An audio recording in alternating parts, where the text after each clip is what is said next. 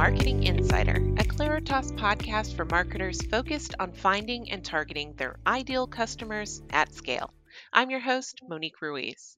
We've got a great episode for today because it's sort of a new topic for us.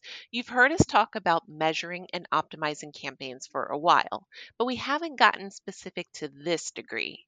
Today, we're going to be focusing on how to measure the effectiveness of your ad campaigns when it comes to a consumer spend using a purchase card. Purchase card, of course, meaning credit, debit cards, things like that. It's true, we're getting to the end of summer, but the season of spending is really ramping up with families going on late summer vacations, Black Friday just 3 months away, and the holidays right around the corner. Consumers are burning holes in their pockets with how much activity their purchase cards are getting. And we want to talk you through how you, as a marketer, advertiser, business, etc., can unlock actual customer purchase data, eliminate any unnecessary media waste, and optimize your campaigns in flight. I'm joined by a familiar guest this episode, Omer Jelani, who is a VP of Sales here at Claritas. He's going to explain how to do all this, why you need to do all this, and what the consequences of not attributing card sales to specific ads means. So let's hop into it. Omer, welcome back for your third appearance on the Marketing Insider. Thank you, Monique. Hopefully, third time is the charm. If the first and second were not. So I think at this point, our loyal listeners probably know your voice just as well as they know mine. But for anyone who might be tuning in for the first time, can you introduce yourself and tell us a little bit about your areas of expertise here at Claritas? Sure. So my name's Omer Jelani. I'm VP of Sales for the Optimized team at Claritas. And what that encapsulates is really our measurement side of our business. So working with brands, agencies, media, publishers, and platforms to more effectively measure the media they're buying and or selling, and to ultimately drive enhanced KPIs and results for the brand advertisers. Perfect. I intentionally didn't invite a second guest on because I just knew that you and I would have so much to talk about. But I do want to start off with an easy question that kind of sets up the importance of this conversation when it comes to having a well rounded strategy to make sure your advertising is working for you and you're not working for it. So, probably not surprising, especially now given the increased focus on contactless everything. But research is showing that about 80% of consumers prefer to spend with a card over paying in cash. From a business perspective, what kind of benefit does this offer? Obviously, cash is not readily trackable. So, being able to track transactions from purchase cards, tying it to a specific consumer and or household, gives them that sort of trackability, allows them to enhance their CRM, and really develop more unique, custom, specialized offerings for customers based on sort of that transaction data. What we're seeing is, the biggest group of purchase card users is typically that 25 to 34-year-old spectrum, which obviously is a very attractive marketing demo. So that's exciting. And another thing I'll say is that, as opposed to cash, if I'm spending with my card, whether it's the right or wrong thing to do, I might spend more. Yes. So that's always a good sign for marketers if a consumer is kind of more freely spending, Right. if they don't have to pony up the cash on the counter. There's other sort of more security reasons. Hmm. Not having to worry about getting a bounce check. So better transactions, settlement process is quick. So there's various reasons why I think as a marketer I would prefer to drive more card transactions. And again, we're trying to help enable marketers to measure that, which is Right. relatively new. Yeah, I don't know how often this is still done, but probably, 15, 20 years ago, you'd regularly see incentives from businesses for paying in cash or even added costs for paying with a credit card to cover those merchant fees, but those aren't issues that they have to deal with as much nowadays, and they're not as big of a concern, which is especially beneficial for like small businesses. Yeah, yeah. And one other thing that I'll add is, I should have mentioned is like, thinking about my kids, even myself, I don't carry much cash anymore. Right. Whether it's purchase cards or even my device. Yeah. My credit card is linked to my Apple Pay account. So if I can just take out my device, put it on the card reader, it automatically takes that money from my credit card. It's just Right. ease and utility of making transactions as a consumer. Exactly. So we don't like to focus so much on what we do here at Claritas when it comes to the information that we share in this podcast, but we did actually fairly recently introduce a new solution for measuring ad performance when it comes to purchase card spend. Has this historically been an issue for businesses? I know you mentioned, cash being hard to track, but when it comes to purchase card, has that been an issue? Quite honestly, I haven't seen it executed or offered in any kind of, scale or Hmm. productized manner. Google has done some things back a few years ago in terms of trying to effectively measure card transactions. And then, there's always talk of, these various data sets. So, MasterCard might have a data set. There's other providers that might offer a data set. But, I've never really seen the traction available today. Right. Yeah, one of the reasons why I enjoy having you on the Marketing Insider is because you have a way of explaining what can probably be confusing or a very tech or methodology heavy topic and kind of making it easy to understand and even exciting for marketers to learn more about. So I'm going to challenge you on this next question. And can you explain the process for linking media exposures or ads to purchase card spend? And can a marketer do this on their own? Do they need a partner to help them with proper measurement? Can you break it down for us? Yeah, so I will do my best to simplify this. But the quick answer in terms of my opinion, I don't believe marketers can do this on their own. Okay. And one of the reasons I say that is that as a third party measurement provider, everything that we do is reliant on, what I call our identity or device graph. And that's, in layman's terms, it's an aggregation of devices at a household level. Hmm. And with that aggregation of devices, as you can imagine, we're able to sort of capture various identifiers, both online and offline identifiers. So if you think about a device graph in a simplistic sense, think about it as giant in a giant Excel sheet where Hmm. the rows are the households. To give you some context, we have about 120 million households, or most households in this country, and then the columns are the various identifiers. So things like IP address, cookie IDs, device IDs, emails, and then one that becomes very important when we start talking about purchase card measurement is postal address. So if that's the sort of the foundational aspect, we're a pixel-based solution. So on the upfront media capture, we're appending our media pixels to whatever that media is. It could be audio, it could be streaming, podcast, display, video, mobile, whatever, or connected TV, whatever that media channel that we're looking to measure, we're going to append our pixels within the ad server.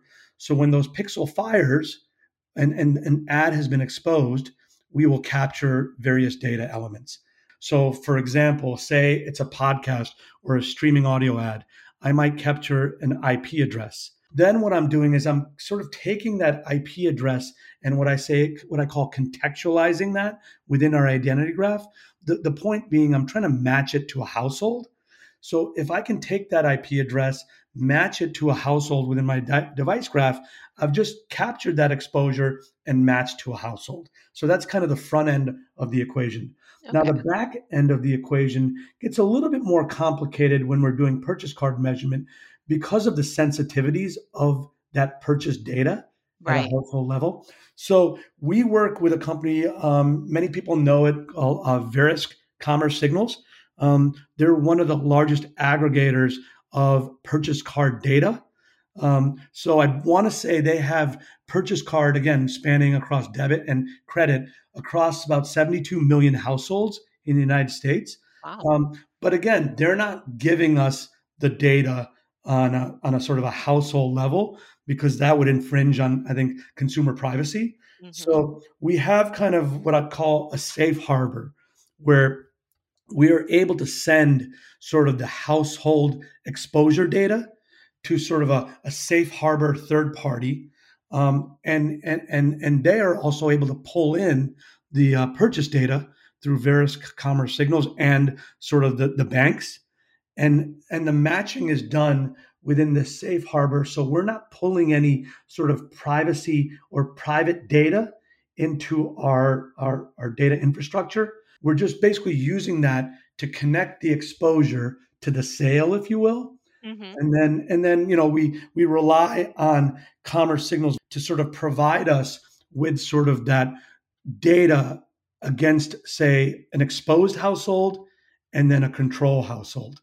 Okay. So we want to compare the sales analysis or the sales lift between an exposed and a control household. And so, we're relying heavily on our partners to give us that purchase data, so then we can make that sort of comparison and ultimately provide, hopefully, sales lift for the media that we're measuring. So I Right. know that was a lot. Does that make sense? It does, yeah. Okay. All And right. if you're listening at home and you have some questions, you can reach out to us. You can find us on social media. We love to engage with you guys, so we want to keep the conversation going. And I think the other important call out here is when people hear me say, "Hey, we can attribute to purchase card data." The next question is like, "Okay, can you tell me how many of this SKU was sold, at retail?" Mm, And I think it's a really important call out is that I'm not providing SKU level right. analysis. It's more sort of retail level analysis. So when you think about this, think of like the retail channel, big box retailers, companies like Walmart, companies like Dick's Sporting Goods, QSR, the restaurant category. This is very relevant for. So, Pizza Hut, Domino's, McDonald's, as well as sort of the ride shares and Hmm. companies like that. So when you're thinking about it, think about how your transactions show up on your credit card statement. It's not what you bought at that retailer. It's the fact that you spent, say, $150 at Dick's Sporting Goods. So those are the types of brands, retailers, restaurants that this kind of measurement is most relevant for. Okay. And kind of going back to what I asked you originally of, do you need a partner to help you with this type of measurement? And you saying, yes, you do. I will say it is nice to have that technology or budget to be able to control things 100% in-house, but a lot of times it just doesn't make financial sense for your company, and a partner is the best option for you, a great option, in fact. And I know we have many data partners that we work with, whether through providing them data or ingesting what they have to offer into our own tools or capabilities, like with Veris Commerce Signal. So I say don't shy away from those conversations if you're hesitant. The best path forward is to ask lots of questions, seek out free expert advice, like listening to this podcast, and just kind of generally do your research. Speaking of, what makes this whole process of linking media exposures to purchase card spend a unique or desirable ability for a business to take advantage of? And what industries do you think would find it most useful in helping them achieve their end goals? Yeah, so I think, I did touch on kind of the types of industries. Hmm. You're looking at retail, you're Yep. looking at the restaurant category, ride shares, delivery, food delivery, things like that. I think that's kind of, the kind of low hanging fruit right now. And I think the most exciting element of this for sort of business, analytics and these brands is that, prior to this, we were using things like retail visitation, Hmm. as a proxy for a media actually doing what its intent was. like, hey, can we drive visitors to Dick's Sporting Goods? And we still do that, and we offer that. But I think this takes you sort of to that bottom of the funnel where not hey, can we drive visitation? And then once we've done that, we don't know what that customer's doing. Right. In this scenario, we're actually demonstrating that the media that we're measuring is actually impacting sales. And for any marketer, whether it's a direct to consumer, ecom brand, or a big footprint, brick and mortar, Hmm. that's ultimately most important for them. And if they can do that and identify sort of the media or the placements or the creative that is driving that growth, that's what I like to think is kind of the holy grail in media measurement. I think that's a good spot for us to take a quick commercial break. So when we come back, I've got even more questions for you. Hey there, marketers. If you've gotten this far in the episode, we must have been sharing some information that interests you. But perhaps you're still a little green to campaign attribution or anything related to measurement. If that sounds like you, you're in luck. We've just started a new video series that will be rolling out over the next few months. These 5-minute videos will cover all things measurement. Check out the first video in the series. What is campaign attribution? Available now on our YouTube page and on our website under the resources section of our Insights tab. Visit claritas.com for more or check out the show notes for quick links. And now back to the podcast. All right, before we took that short commercial break, we were talking about the advantages and reasons why you should be measuring ad campaign performance against purchase card transactions. But none of us just want to know the good. We need to know the full story. So, Omer, are there any areas where this type of solution still has room for improvement? AKA, what are the current gaps, if any, that marketers need to know? Yeah, I mean, I think there's a couple of things that I would highlight. One, as I previously mentioned, we're not talking about SKU level data. Right. So that's still something that is very difficult. As a third party measurement provider. Again, when I talk about SKU level data, I'm talking about offline. Mm-hmm. Online, whatever you can pixel, you can measure. So that's not the same concern there. But when we're talking about SKU level data, this solution still kind of has a blind spot as it relates Mm-hmm. to that. The other thing that I would mention is that oftentimes marketers have these expectations for very granular type measurement attribution or even sales lift. And the challenge is that we need to see sort of volume of media to be able to sort of really understand and verify feasibility of, Mm-hmm. of actually providing what the brand is looking for. So, what I would say is that these types of solutions, they're not the right solutions for a smaller, maybe more regional. This solution is really focused on more of a kind of a national footprint, or if not national, a wide regional sort of footprint where you have pretty robust media budgets, because we really need to sort of see a lots of media activity across households at a unique level to be able to marry that data with sort of our partner data set of purchase data to Mm-hmm. get sort of a relevant sample size, to feel sort of confident with a statistical reading on a lift metric.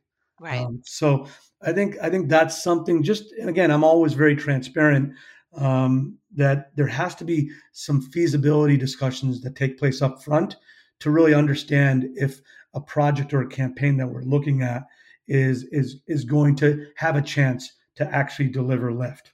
Mm-hmm. Yeah, I don't know why, but I was expecting something worse than what you mentioned. So I'm happy to be pleasantly surprised.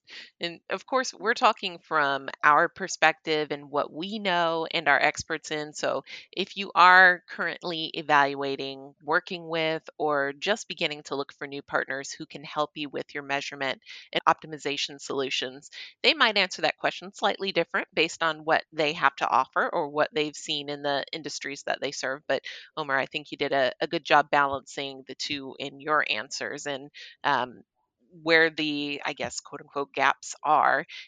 They're not things that I would be too concerned about at this point. And I feel like, every time we've had you on the podcast, we've talked about new enhancements to measurement solutions. So, time will tell what the future holds. Yeah, and Monique, just to add one thing, some of these new offerings, very exciting. Obviously, this purchase card measurement, as you know, we also have something that we've launched in the CPG space. Hmm. But again, I want to be really transparent. It's like we are also learning as we Yes. sort of get into these new spaces. So I think brands that have that sort of willingness to learn with us. We're no one is perfect. Right. So as we can learn with our publisher partners, with the brands, it's a very exciting space, and some of these offerings are really exciting. But they're not where we are 4 or 5 years ago with kind of cross environment tracking and measurement Hmm. for mobile ad campaigns. Those have been vetted, those have been productized. So this is a very exciting time, but one that we're learning as much as anyone else. Yeah, that's a good point. That kind of segues me into my next question. So, there are so many providers for companies to evaluate when choosing a partner for their measurement and optimization needs. Perhaps some that have more data available than others. And with regards to what we've been talking about, is more data better? I would say no. Hmm. It's all contextual. It Right. all kind of dependent on what that data is, what's being done with that data. I would imagine many companies that have much more data than us. What I think, and I talked a little bit about in the beginning, was everything that we do is so reliant on our identity graph. Yes. And I think there's a couple of things to think about. One is, what does the identity graph look like? What kinds of sort of data linkages are there? Can we take an email and link it to a device ID within a household? Yes. And I think there's many players out there that will make all kinds of promises. One thing that I've always been very transparent on is that our ability to drive household level attribution is as strong as anyone. Hmm. Now, there's other companies out there that will talk about one to one or individual level attribution. And that's still a very hard space to drive accuracy with. I think just being transparent, knowing what your strengths are, and being transparent where you might have some blind spots or weaknesses. So I think that's really important. Another thing that I see and I hear about from brands and agencies that work with us is that level of service, client management, account management. I think we pride ourselves on being very high touch. Although we have some clients that are very self-sufficient and operate in a virtually a fully self-serve model. But when appropriate, we want to spend the time um, educating clients, working collaboratively to build solutions that are going to be mutually beneficial. I don't want to create something that might be amazing but isn't replicable. Right. So I want to make sure that we're working with clients that, hey, we see as sort of an overall need from the marketplace.